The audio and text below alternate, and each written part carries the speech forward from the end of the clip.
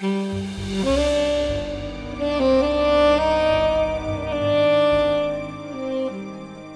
Mad Doctor of South Hill.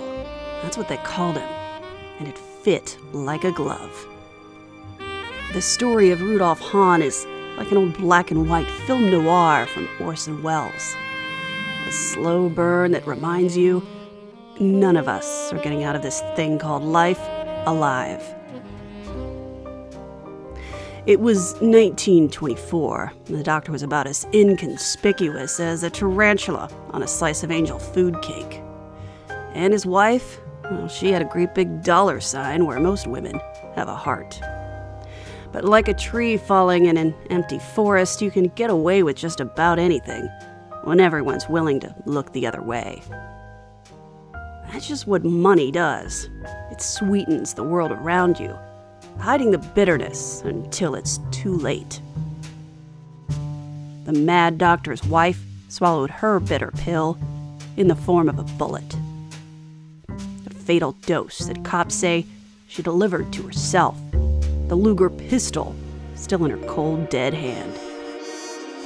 But what about all the other bullets that riddled the room where she took her final breath?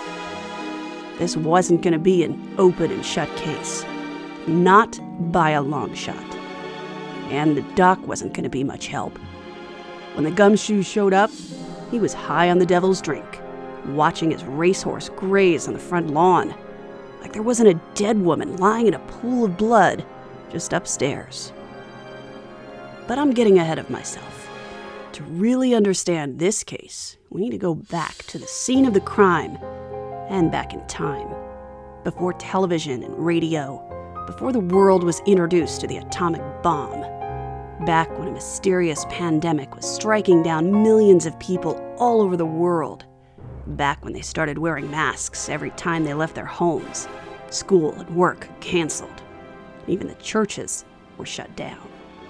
We see a lot of frustration, a lot of resistance. There are petitions circulating in the city about wanting to be allowed to have public gatherings again. In fact, they have a Board of Health meeting on December 6th, and it's absolutely raucous. I mean, there are people there, hooting and hollering from the back of the meeting. I'm Kim Shepard with Carolyn Osorio, and this is the scene of the crime. Kim, there's a lot to this story, and even though we're going back in time, I also feel like there are some eerie similarities in the pandemic that happened in 1918 and what's going on right now with coronavirus. And that's part of the reason why I wanted to bring this story this week, is because it's not just about the Mad Doctor, Rudolph Hahn, but it's about this period in time when things are just a little crazy like they are right now. This period when people would do just about anything to find a sense of normalcy. A period when everyone's so hyper-focused on their own survival that people like Dr. Hahn could get away with murder. So let's go back to the beginning. And I think this story really starts back in 1916. This was 2 years after the assassination of Archduke Franz Ferdinand and the beginning of World War I, a conflict that would see the deaths of 16 million people when soldiers from poor and working class families were being sent by the thousands to join the Allied forces overseas. Oh, back in Spokane, the heir to the Hecla silver mine fortune, Sarah Smith, married Ralston Jack Wilbur, a man 16 years her senior. She wasn't satisfied with the little cottage that Wilbur had built on the property he owned in Spokane's South Hill neighborhood, so she gave him carte blanche to spend her money and build her a mansion. And boy, did he deliver. This craftsman-style 3-story home was built into a bluff just outside downtown Spokane. It had panoramic views of the city. Sitting on nearly 4 acres of land, the mansion had imported marble, gold leaf carvings, mahogany paneling with mother of pearl that had been shipped in all the way from China. No expense was spared. And before the last brick had been laid, the couple spent $75,000. That's about $2 million in today's money. This type of opulence, as far as Spokane is concerned, is just incredible. Was the wealth unheard of? Spokane was actually a growing metropolis at this point. There was over 100,000 people living there. They think by about 1920, there might have been even 150,000 people living in Spokane. It was a pretty big center of commerce. There was a lot of mining that was happening outside of town. Like I said, she was the heir to a silver mine fortune. It wasn't a small town. Spokane was a pretty big city by this point. And I just want to talk about the economics of this whole era for a minute. Right around the turn of the century, there was the progressive era when people were really speaking out about things like worker rights, immigrant rights. People are taking notice of the growing inequalities between classes, political corruption that's contributing to that. And I talked with Nancy Barstow, who's a history professor at the University of Puget Sound, about what was happening during this era of Spokane history. The two foundational pillars of American life, democracy and the free market, are being sort of constrained and contained by way of industrialization. So there's a real effort to sort of deal with that a little bit. And up through the war, there's a great deal of reform mobilization. So you have, for the first time, workmen's compensation laws passed, for instance. In urban centers, there will be more attention to helping immigrants find their way through settlement houses. You'll have the founding of the National Association for the Advancement of Colored People and the National Urban League.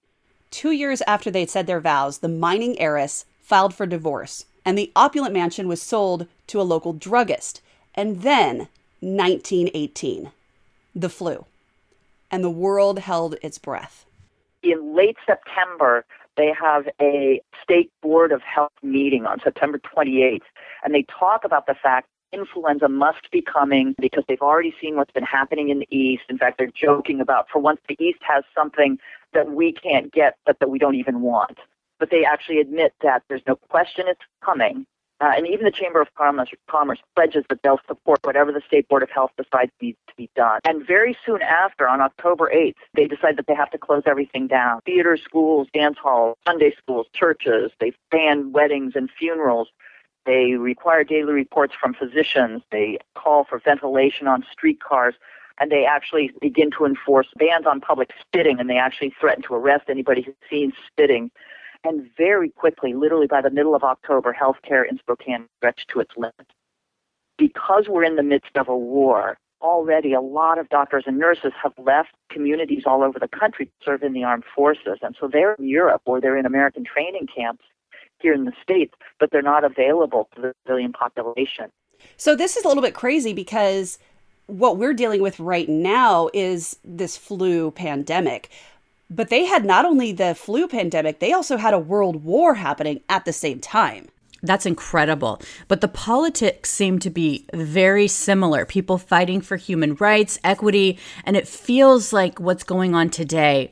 It's scary. I mean, it is scary. It is. It's incredible how closely this and you'll see as we continue the story, it continues to sound so similar. Kim, the way you are setting up this scene of the crime, I don't know what's going to be more disturbing. The similarities in politics in these two pandemics, despite 100 years, and we're not even dealing with a world war. And your case involving Dr. Hahn. And that was one other thing that had to be canceled. Send-off celebrations for young men heading off to war. The mayor of Spokane actually issued a statement saying that he would arrest anyone caught at a send-off celebration, no matter their rank or wealth status. Wow. So on October 16th, the city seizes the Lion Hotel to quarantine the sick and take care of people without access to medical care, like we're seeing right now in the Seattle area. They have a Kent motel that they took over to put people in. Nurses working 12 to 14-hour shifts constantly. They are completely stretched to their limits, and that's when they hit the first peak. On October 23rd, there were 300 new cases in Spokane in a single day. Wow. Just like we're expecting to see with the coronavirus, this flu of 1918 came in waves. By November, things looked like they might be calming down. The city of Spokane began to start opening a few things back up. Folks started venturing out a little bit. And then pretty quickly, they regretted it. There was a second peak in early December.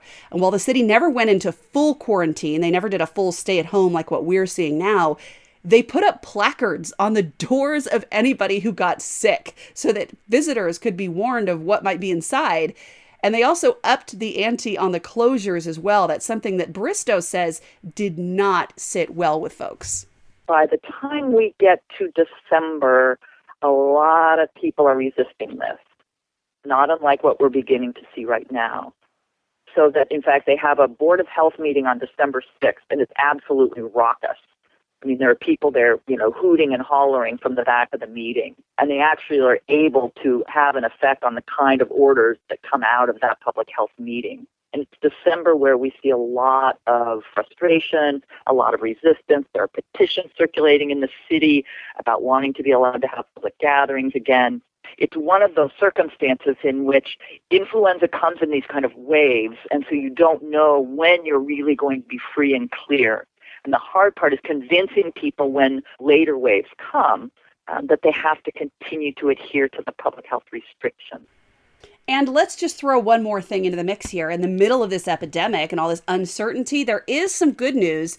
World War I comes to an end, November 11th, 1918. Our boys are finally coming home. So you have a military that's demobilizing, families being reunited that have been separated, in some cases for more than a year. You have people returning home from war who may have some disabilities. And you have 675,000 Americans who've died. So you have a population that is in an unfamiliar kind of instability coming off of what was also a really unfamiliar moment in American life, the First World War. So there's a great desire among a lot of people, those who have not suffered, say, from the flu of 1918, 1919, who are really anxious to just have things go back to the way they were. Let's get back to normal. And that's really what this whole history lesson's about, that feeling of exhilaration that things might finally get back to normal. But that's being tempered by this epidemic that continues to kill people on a daily basis. Remember, we've got those public gatherings are still banned, so they're not supposed to be meeting soldiers with big welcome home parties. They're not supposed to be lining up at the port as the Navy carrier pulls in with their homesick sailors. All the frustration with all these restrictions is just growing and growing. It's like a volcano that's about to burst. And how is the news spreading and disseminating? Now that we have social media, it's almost like we're on overload on information and the latest updates. I mean, we're constantly down to the second. How did they manage and control a population as they are trying to do right now with the media? I did ask Professor Barstow about what their media looked like at the time and how did they disseminate information. And they did have daily newspapers. They had several of them. In most towns the size of Spokane, you would have several daily newspapers that would come from different organizations. Some of them would be news media outlets, but like unions would have their own newspapers and just different, NAACP might have a newspaper in that town. So different organizations would have their own publication. So there's actually a lot of information that was getting disseminated to the public, both local stories, but also national and international news. It was really interesting talking to Barstow, like how much of a kind of a metropolis Spokane already was at this time. It was definitely sounds bigger than what I would have expected. Yeah, I mean, it sounds like people got the message, like you've got to stay at home. But I mean, not graduating high school or going to graduation is a little bit different than seeing your loved one who was a soldier come back and wanting to be with them. I mean, that would be really hard to stay away. Right? It's all about perspective. Mm-hmm. So by 1919, the flu is still hitting the world really hard, but not quite as hard as it had been. And by the roaring 20s, the wealthy in particular were ready to come roaring back to the life they knew before the epidemic, before the war, and before the reform era. They remembered the good old days of the Gilded Era, when showing off your wealth was a favorite pastime of the upper class, and the more outrageous you could be, the better.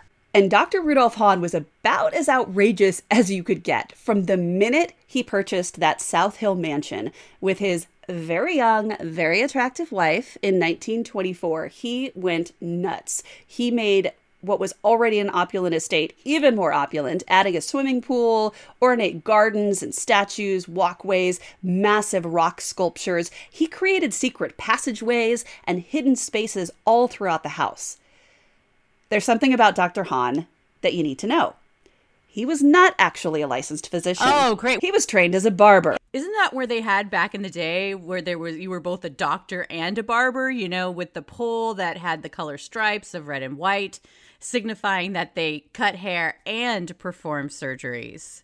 That was like 100 years earlier than this. Okay. So by this time in history, there was the, AMA existed. There was medical licensing that had to happen. You had to have a license from the state in order to practice medicine. You had to go to a medical school.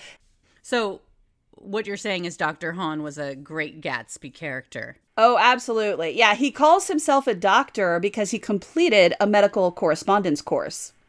He learned how to provide electroshock therapy to his wealthy clients. He would treat everything from a basic upset stomach to cancer. He also reportedly performed secret abortions in the basement. As you can imagine, he was really well paid for all of this. Rumor has it that he buried a lot of his illegal earnings somewhere on the property, and up until present day, treasure hunters will sometimes be found on this property looking for it. Really? You would think that he would be secretive with all of these illegal activities, but it was actually just the opposite. Like most of the wealthy folks in the 1920s, he wasn't ashamed of being rich. He was proud of it, and he flaunted his wealth. That was his favorite hobby. He owned racehorses, expensive cars, boats. He loved airplanes. In the book Washington Myths and Legends by author Lynn Bragg, she describes the raucous parties that he would throw. One time he got in one of his fancy cars and drove it straight into the swimming pool. At another party, infamous World War II pilot Jimmy Doolittle not only did flyovers, but he actually would dive his plane toward the mansion and would scare the bejesus out of all of the doctor's fancy guests. Did he have a practice, or did he do his surgeries in the house? Did it all in the house. And that's why he had all those secret passageways and secret, he had a lot of nooks and crannies that he created. And he did a lot of the medical procedures in the basement of the home. With so many people coming and going from what was now becoming known as the Hahn Mansion, it was no secret of what was happening there. But the cops always looked the other way. The first time the Mad Doctor would ever be taken to court wasn't until 1929, and it was over a noise complaint.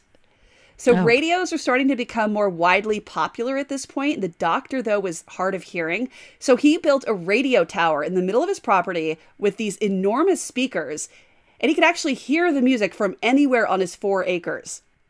Unfortunately, that meant his neighbors could hear it too at all times of the day and night when he was partying. How was Dr. Hahn perceived in the community? Was he like the beloved wealthy patriarch who is a benefactor and hands out turkeys to the town on Thanksgiving? He is a pillar of the community. He is a doctor. He's well respected. And as a matter of fact, I asked Professor Barstow about this. I was curious about where medical knowledge was at this point in history, and also about what the feelings were about doctors themselves, how well respected they were. And this is what she had to say. Medical knowledge was quite advanced. We had what's called the bacteriological revolution in the second half of the 19th century, where they were actually finally able to identify bacteria through a microscope. They finally have technology that's capable of seeing something that small. By the time the First World War begins, they know the causal agents for a lot of diseases, from bubonic plague and typhoid to whooping cough and syphilis, dysentery and malaria. So there is the burgeoning sort of professionalism of the medical field itself. So by the time you get to 1920, there certainly is a sense that, well, in fact, the influenza that comes in 1918, they cannot see the virus, but they have a theory that it is something that's even smaller than a bacterium that they yet see. And they understand this is an airborne disease, a droplet spread disease, just as we understand of COVID-19. They understood that all in 1918. So medicine is well established. It's highly regarded in the community. They are people who carry great respect in their communities, would be seen in most cases as highly educated because they would have gone to medical school. So they would be people with great status. So even though he never had his medical license, it's very likely that no one knew that. I'm sure they didn't, because obviously he only got into trouble for the noise complaint. So far, that's the only thing he's gotten in trouble for. Right. They were able to get an injunction to get him to stop playing his loud music. Later that same year, he was back in court. He was actually charged with performing illegal abortions, but the jury decided there was insufficient evidence, so he was just let off. Now, interestingly, you won't find any of this information about illegal activity in the documentation from the National Register of Historic Places, even though they do go through biographies of the people who lived in the mansion. You also won't find a single line about the death of his pretty young bride. Really? Rudolph and Sylvia Hahn had a tumultuous marriage. They filed for divorce 3 separate occasions. According to Lynn Bragg's book, in 1932, Sylvia claimed to be the victim of frequent abuse. She told the court that Rudolph had threatened to run her through with a sword and even chased her around the house with a weapon. But after just a few months apart, the couple remarried. They apparently said keeping in touch by telephone was just getting too expensive. How did they get together? And you said she was 16 years younger than him. How old was he at this time when he was having these lavish parties? Actually, she was 24 years younger than okay. him. So 16 was the original owners who built the house. Okay. Sylvia was 24 years younger than Rudolph. Part of the reason why there's sort of this mystery around the Hahn mansion is because it wasn't just Rudolph Hahn and his wife that were a little bit abnormal.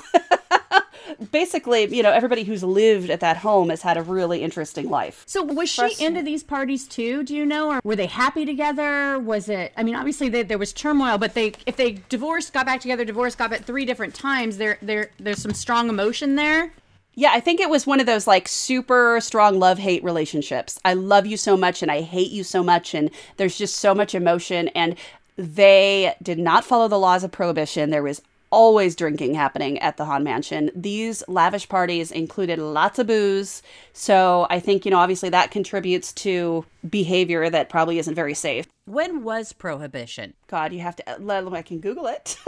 Because there's just a lot going on. There's a lot happening. You know, a lot of illegal stuff happening under the guise of like socially mobile people. So prohibition was 1920 to 1933. Okay, so they're smack. So right at this time. They're smack in the middle of it. So just a few months after remarrying, the couple was back in court again. This time it was criminal court. The doctor had broken ribs, and Sylvia admitted that she caused the injury. Both of them were charged with drunken disorderly conduct, but only Sylvia was found guilty. In 1934, the couple filed for divorce and then reconciled again. And then on May 2nd, 1940, we get to the scene of the crime. Cops called to the Hahn mansion about a woman found drenched in blood in an upstairs bedroom. Now, if you look at the City Register of Historic Places in Spokane, you'll read that this was a suicide. That's what the coroner decided after doing a coroner's inquest. But let me tell you about the scene of the crime, and you can make your own conclusions. When the cops arrived, the racehorses were out grazing on the front lawn, as they often were, and the doctor was drunk.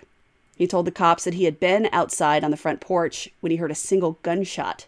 He rushed inside, up the stairs, and found his wife lying in that pool of blood, a Luger pistol still clutched in her hand, and a bullet wound through her right ear. But that wasn't the only shot fired. There were bullet holes all over that room. In fact, the lock had been shot off the bedroom door. The coroner's inquest conducted ruled that death was a suicide. But Carolyn, what do you think? Well, first of all, you know, women rarely commit suicide by using a gun. The other thing is all of the other bullets. If she was going to do it, she wasn't going to, you know, shoot the lock off the door. She wasn't going to shoot multiple bullets all around the room. Like, the more interesting question is, what did the doctor do to get the coroner to sign off on that? And in this period of time, again, back to my conversation with the professor, she was explaining to me that there was a lot of cooperation between the upper class and police during this era. And it had to do with the battle between large companies and unions and just the politics and the economics of the time. The cops were often called to help wealthy business owners with their problems. So it's very possible that the mad doctor had some friends over at the police department who were willing to look the other way for him. And, you know, maybe for money, maybe just for favors, who knows? And I think that it's yet another recurring theme with this story is that it's still like that today, right? I mean, if you've got enough to pay for a really great attorney, chances are looking much better than if you're poor and, you know, in the wrong place at the wrong time. Yeah, we're certainly seeing the class divisions, the economic divisions then that we're seeing now. And I don't know which is more extreme, what was happening then or what's happening now. I think that back then it was much more accepted to be, super over the top and flaunt your wealth, which I don't think is as popular now. But I do think that the upper class are even more upper class now than they were then. So what was the media's response to this? Because we have the law enforcement, but hopefully the media probably gave him a hard time, I'm assuming.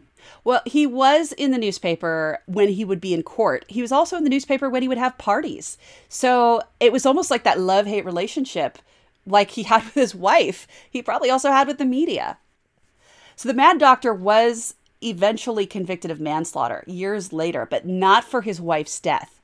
The daughter of a wealthy farmer had bled to death after one of Hahn's illegal abortions. And while the doctor was found guilty, he was so old by this time that the judge decided any jail time would be like a death sentence, which he didn't think was appropriate for manslaughter. So he let Hahn off with a $1,000 fine and a promise that he would never practice medicine again. And he still had no medical degree.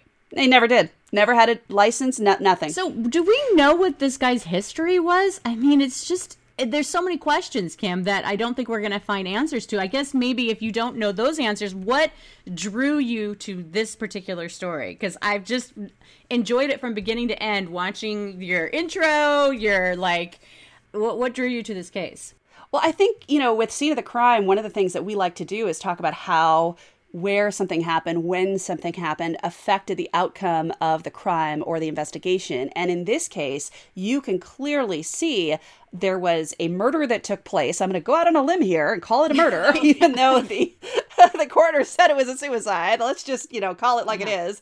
That the police looked the other way. The coroner looked the other way. That everybody looked the other way. And it just tells you so much about what was happening in that time. People were so focused on their own problems. Remember, we've got the pandemic is still happening. We have soldiers who have or have not returned home to their families. A lot of them have been wounded or maybe didn't return at all. The country, the people who live in America right now are so focused on just finding stability and normalcy in their own lives that I just don't think that they really had the energy or the time or the desire to worry about what Dr. Hahn was doing over in his crazy mansion. Well, and there's a double standard for the rich and for the poor. There always has been, and hopefully, I mean, I don't want to sound like a downer, but I don't want to say there always will be, but well, it reminds you that history is like a pendulum.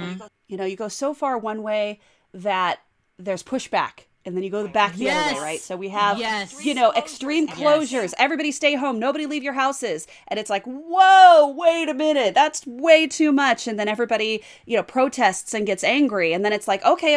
Never mind. Everybody come out and do whatever the hell you want. Well, then, we wind up having the roaring 20s where the wealthy are just going crazy and spending money and all this illegal activity, all these things are happening. And, and then eventually we kind of swing back the other way again and start becoming more conservative. And it's the same kind of pendulum back and forth that we see even in politics. I mean, you look at President Obama and, all of his reforms that he made while he was in office, but there was a lot of pushback from the conservative side who didn't like all of these progressive changes that were happening. And so, that we had this pushback. We went way far to the other side where we have super conservative Donald Trump now in the White House. And who knows what's going to happen in the next election cycle, but I can only imagine we might swing back the other way. Well, it'll be, I don't want to say it'll be interesting to see what happens because I feel like we're living it. And like those people who just wanted to get back to their lives. And unfortunately, because of what was happening, it sounds like Dr. Hahn got away with murder. You don't have to be a forensic genius to recognize that wasn't a suicide based on the evidence that was left behind. So what was his legacy? Oh, you're going to love this. So as you could probably already tell, our story isn't quite over yet. So he was told not to practice anymore. So guess what he did with that operating table and electroshock equipment that was in his basement? I don't even want to. I feel like this is going down the Kellogg story. Like maybe there's going to be some diet plan that he pawns off on people. What did he do? No, he donated all of his equipment to Gonzaga University. For those of you who don't know, Gonzaga is a prominent private Catholic university in Spokane. We were planning before COVID-19 to do an RV trip, a road trip to Eastern Washington, Spokane area, and this would have been the place that I would have wanted to see what this like.